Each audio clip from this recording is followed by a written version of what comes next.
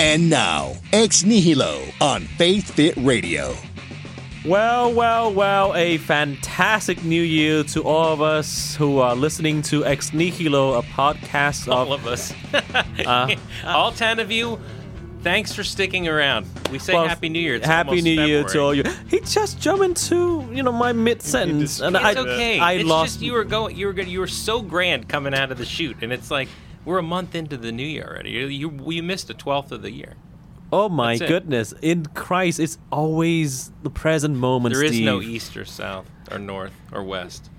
That's it. Oh my Right, goodness. that's the song. I am totally confused. Anyway, I hope you all have had a wonderful Christmas celebration and a good start to the new year. Yeah, did you do anything fun over Christmas? I work. Yeah, that's true. There are a lot of masses that need There to was be a lot celebrated. of masses, but it was still a very lovely celebration. I was exhausted after though, so I was glad to be able to get away for a week, Nice. visiting friends and hanging out with my mother. Nice. And, Always good. so now back to the routine. We got through the heresy at the cathedral of the midnight mass moving to 10 p.m. and everybody survived. Everyone survived. Right. Surprise! The sun rose on Christmas morning, much Indeed. to everyone's surprise. But you know what? In the middle of my vacation, I did have to come back to celebrate a wedding. Oh, dear. That's which true. Which turned out to be a complete disaster. And that leads to our topic We shouldn't be today. laughing. Complete disaster. It's still That an leads ongoing, to Nobody died, right? Nobody died. Well, see, that's I the almost important did though. Well, okay. My blood pressure went up quite high. I know, but you're so young. You can afford that. Your veins and arteries are very elastic. Mine are very brittle. I had a birthday. I'm older now. All I have is brittle bones and brittle veins. So that's what I heard. Alrighty.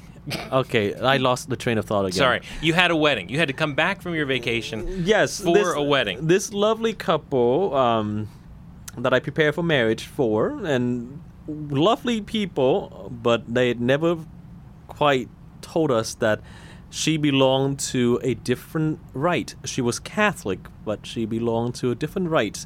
And that led us into a whole canonical Hubbub. That's called a hubbub. Hubbub, I suppose. A thing. A thing. Isn't like some Because her lovely pastor had all this time. Now, hold on 1 second. Yes. You say that she didn't inform. Was she aware that she was not right? Or in the wrong right? Or not in the right?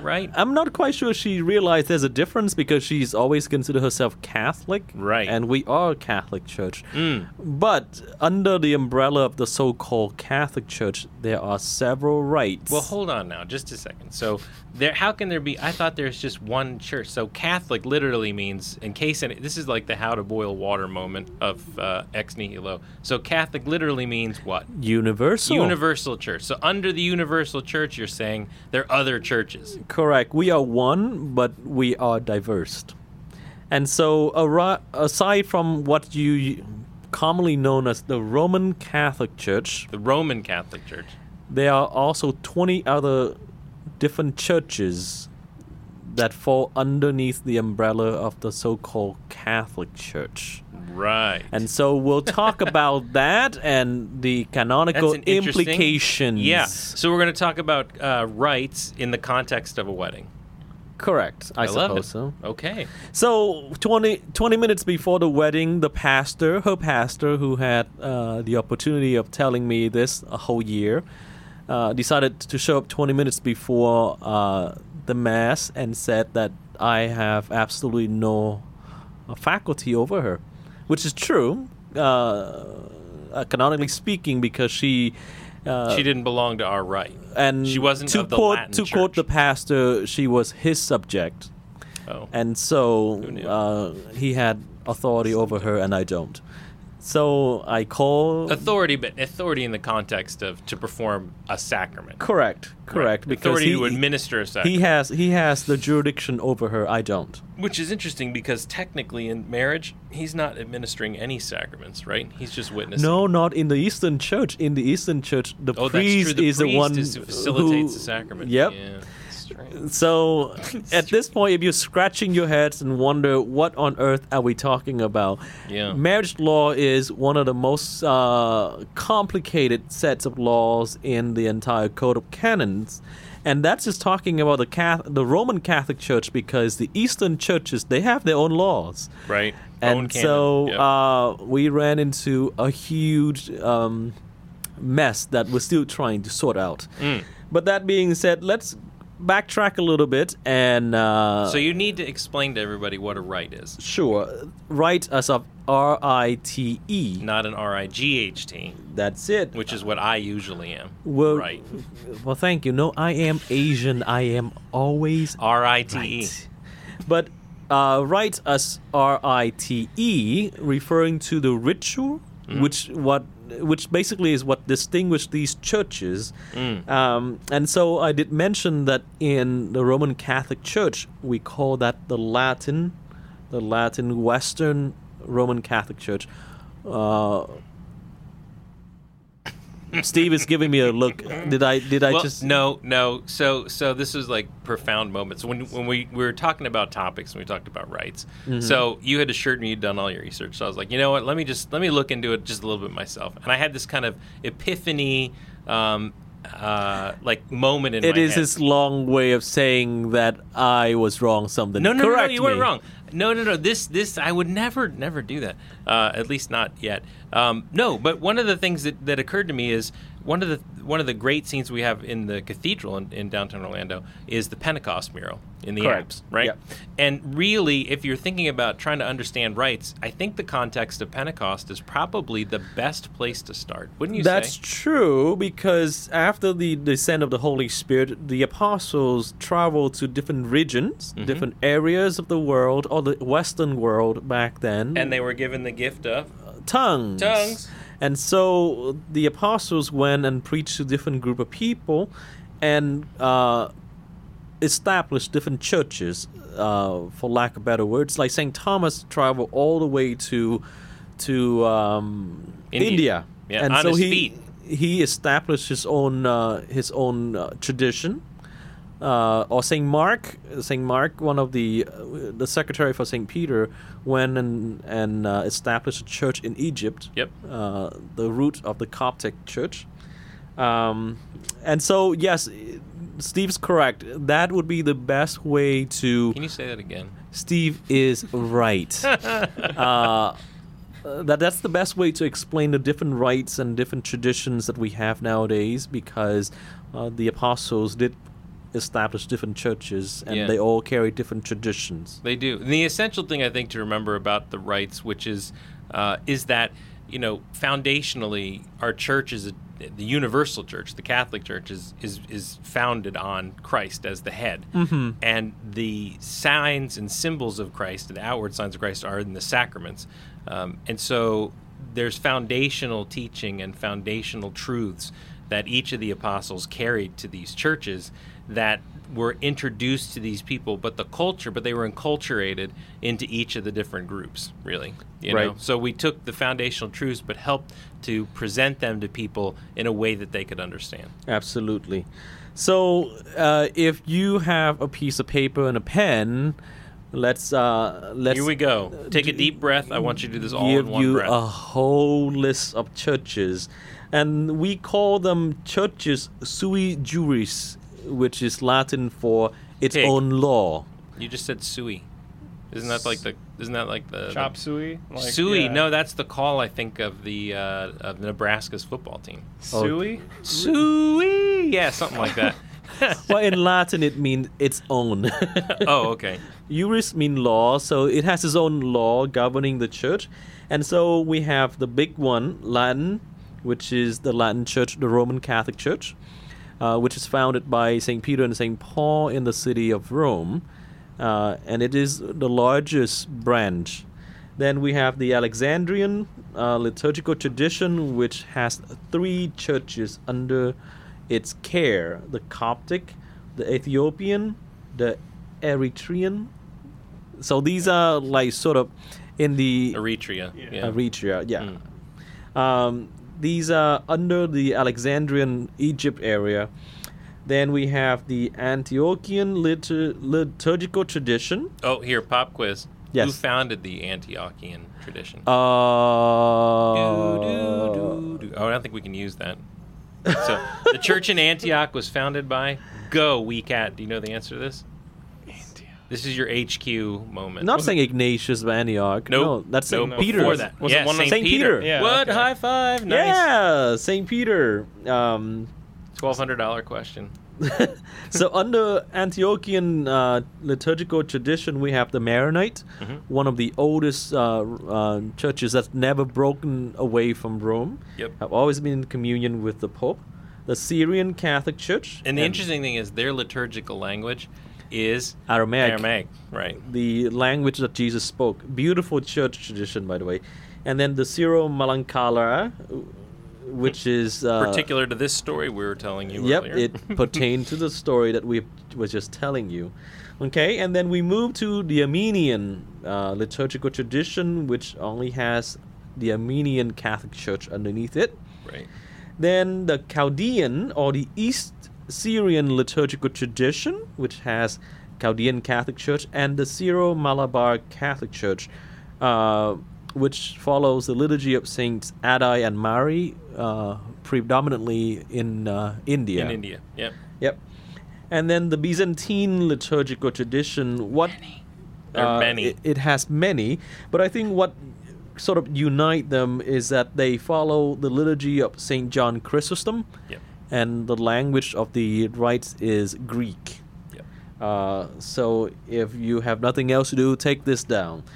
Under the Byzantine tradition, we have the Albanian Greek Catholic Church, the Belarusian Greek Catholic Church, the Bulgarian Greek Catholic Church, the Byzantine Catholic Church of Croatia and Serbia, the Greek Byzantine Catholic Church, the Hungarian Greek Catholic Church, the Italo-Albanian Catholic Church. Another Albanian. Yep. Mhm. Macedonian Greek, Melkite Greek Catholic Church, Romanian Greek, the Romanian Church united with Rome, Greek Catholic, Russian Greek Catholic Church, Ruthenian Greek Ruthenian, yeah. and Slovak Greek Catholic Church. Oh. And then the Ukrainian Catholic Church. Greek Catholic Church.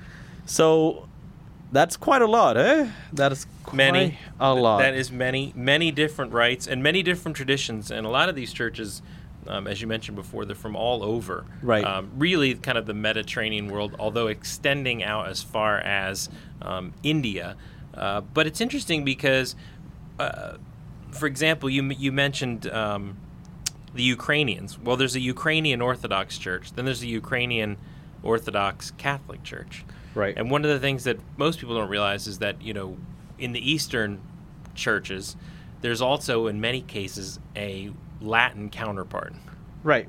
So just as there would be a Melkite church or a Romanian, so the Romanian Orthodox Church, there's also a Romanian Orthodox Catholic Church that mirrors. So essentially is and the general tone of this is kind of who do you follow. So in the Orthodox churches, Eastern Orthodox, Russian, they're all following the Patriarch of Constantinople, right? Whereas churches in union with Rome are following the Pope. Not only they were divided by the language of the liturgy or the traditions according to the apostles, but along the line of the history of the church, the different doctrines, different councils also caused divisions that lead to smaller branches got broken from the big one Catholic Church, I suppose. Yeah, well, and even some of the schisms going back. So Nestorianism broke off one of the rites that didn't actually come back till the 1700s. I can't remember exactly which one. The Monophysite heresy also broke off, ironically, the Syriac church. So surprisingly, a lot of them broke off from the Council of Chalcedon, where Leo settled the question on the two natures of Christ. yes. Surprisingly, they were not in favor of what he was saying. Wasn't that Chalcedon? Is it Chalcedon? Chalcedon. Chalcedon. Chalcedon? I don't know. I guess it In depends where you America. come from. In America, it's it's Chalcedon, right? The Greek would call CH a K. So A K. Chalcedon. Chalcedon. Yep. Except it was in Greece. What fun. Did you people catch that? What he was saying? Unbelievable. But the whole point of trying to confuse you with all these names is that the church is so rich. It is so rich in its traditions. It is so rich in its rituals that to say Catholic does not mean that it's just Roman Catholic as you know. Right. And even within the Roman Catholic tradition, there are many rites. We have many rites. Yeah, probably the most talked about recently would be the extraordinary form of the Roman rite. So there's actually, even within the Roman rite, there are different forms. Right. So in the Roman rites in 1969, Pope Paul VI formulated a new missal. Yep. Which is what we use now mostly at most of the churches, where the language of liturgy is the vernacular. The priest face the congregation, and that's a new translation. But Pope Benedict XVI also brought back and permitted the widely use of the extraordinary form, which is the Mass formulated by Pope John the 23rd. Right. Which was the last, basically, version of what was called the Tridentan Rite, or the formula that came out of the Council of Trent. Yep. And then also Pope Benedict XVI, God bless his heart, also create a personal ordinariates for the Anglicans who return to full communion. Right. And he permitted them to use the liturgical traditions that they have. With corrections. With so there was some corrections, yep. But yeah, that's actually called the Ordinariate of the Chair of St. Peter. Mm-hmm. And we have one of those churches here in Orlando over in College Park. And so the heart of Pope Benedict, I think, is a peacemaker. Mm-hmm. And he, in order to extend the open arms of the Mother Church, welcome different traditions, welcome the wider use of the riches of our traditions, so that everyone would feel there is a place for them in the church. Right. And it's important to understand, I think, and you bring up, Pope Benedict in particular. Pope Benedict, first and foremost, is a theologian. Mm-hmm. And to understand the purpose and the intent of the rites, you have to understand that the universality of the Church of Christ, that Jesus' church exists, right? Because it's founded on the sacraments. And so how the sacraments are dispensed, or the way in which they're dispensed, isn't necessarily bound to one particular formula. That the truth and the essence of them can be brought forth in different ways, I guess is pretty much the best way to say it. Such that, whether you're celebrating the extraordinary form or the Novus Ordo, or the form we would celebrate today, and people will argue this, one's particularly better than the other, one's more reverent, one's more holy, who's to say? But, what's holy in one culture is reverent in one culture, for that matter, may not be in others. Right. Like, I love attending these different rites, but when I first came to the U.S., remember Vietnam was evangelized by the Jesuits. Right. And the missions from France, and so we're always under the Roman rite, and that's all that I knew. So when I first came to this country and attended the Maronite Church, in St. Jude. St. Jude, which is a beautiful church. It was a beautiful church, but then when I walked in and I had no idea what these people were saying, what the priest was saying, I'm like, oh my gosh. It's all in Latin, right? No, it's in Aramaic. Oh, Aramaic, that's right. Yeah. Yep. So I'm like, oh my gosh, I can't receive communion. But then the priest assured me afterwards that no, we're Catholic, we're in communion with Rome, no worry. But that being said, like, the liturgy is so solemn, but it's a lot more wordy than what we're used to in the Roman rites. And so each has its own traditions and richness, for sure. Now, I was saying that there's a lot of divisions and different laws governing different things, but one thing for sure that the Eucharist is always valid, Yes. and the baptism is always Valid. Right. Marriage right now is the only like complications in different rites. Confirmation is the same. Penance or reconciliation is the same. Holy orders are a little different. Holy orders have some different norms associated with them, Yeah. but sacramentally are the same. Yep. Marriage, it's different because in the Eastern tradition, the priest is the one who dispenses the sacrament. Right. Whereas in the Latin West, it's the couples. Right. And who confer the sacrament on each other. So, that's a theological difference. But between East and West, there are other little theological differences. Oh, there's plenty. That's another a can podcast. that's a can of worms we do not want to open right now. Yeah. But hopefully you've learned a thing or two about the richness of our traditions. If you have any question or concerns, feel free to raise it. Do we have an email account? We should just give him Father Martin's cell phone number, I think. Oh, you do that. I will hurt you, wee cat. I will hurt you bad. We'll be back with you know what? We do have an email address, but I can't remember what it is. Isn't that terrible? I'd hate to give out I think we gave out the address in a couple of shows back, but we'll get it back as a regular part of the show. So one of the resolutions Father Martin and I had for this year is to actually have you guys, all 10 of you, request different topics. So if you have things you want us to tackle on the go forward, we'd love to get your input. But of course, we need to give you some way to do that. So we will get the address in forthwith.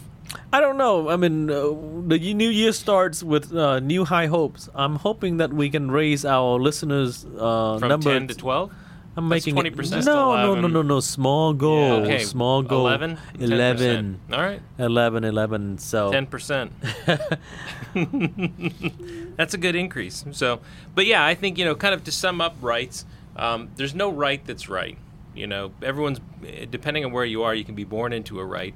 And, oh, by the way, you kind of didn't finish your story. So what's the resolution? So when you last left us, before we went down the rites of rites right way, you had a bride who you weren't able to marry. So what happened? we had to ask her, okay, so were your parents in that rite? Because whenever she's baptized, even if she was baptized in a Roman Catholic church, Right. the children go directly with the father's rite. So if Yes. her father was Ciro Malancalaba, I might have said it wrong. I'm sorry. It's Ciro Malankara. Yeah, that's very good pronunciation. Then that is her right. And so Steve did remind me something quite important, though, is that if she was confirmed by a Roman Catholic bishop, she automatically... Particularly after the age of reason. Right. Then she automatically joined the Roman Catholic Church. And that's what I'm still waiting for the answer from the girl. If she was... there's a few other pieces. This, I mean, you want to talk about the heady things of kind of interreligious and inter-rite dialogue. Technically, when you change rites, you have to receive permission from your bishop to do that. And there's some other things that govern it. There's some niceties. One of the things that happened, a lot of this kind of between East and West goes back to the Great Schism, which happened right about 1052? Yep. Right. So Eastern, the church in Constantinople breaks from the church in Rome, and it was almost, and basically the Pope at the time and the patriarch excommunicated each other. No, actually... They did. The patriarch excommunicated the papal legates. The Pope had died. Yeah, right. The Pope had died. The Pope had died. So, but it wasn't... We didn't actually restore a sense of communion with each other until, I believe, it was Pope St. John Paul II, nope. right? Or was it just Paul VI. Paul VI, who VI. lifted the excommunication of... Yeah. The whole point is 900 years. That's a long time to carry a grudge. But eventually, look... the mercy of God, right? Eventually, we started down the road. But one of the things that we agreed upon when they restarted this dialogue was that we wouldn't be trying to root for people to come over from one side or the other. So, we tend to refrain from doing that. We try. Right. We try. It's better in the West. What? Well, hopefully you can learn a thing or two in this podcast. Yep. And And if you're interested, research more, because each of these rites that I mentioned today, they all carry a deep and long, beautiful history and tradition that's worth learning more about. I have always been very fascinated by the Maronite, Yeah. because the language that they use, the ordination is very, very beautiful. So learn more about some of these stuff and see what you can find out about the rich tradition of the church. Amen. Have a wonderful week, folks. We'll see you soon.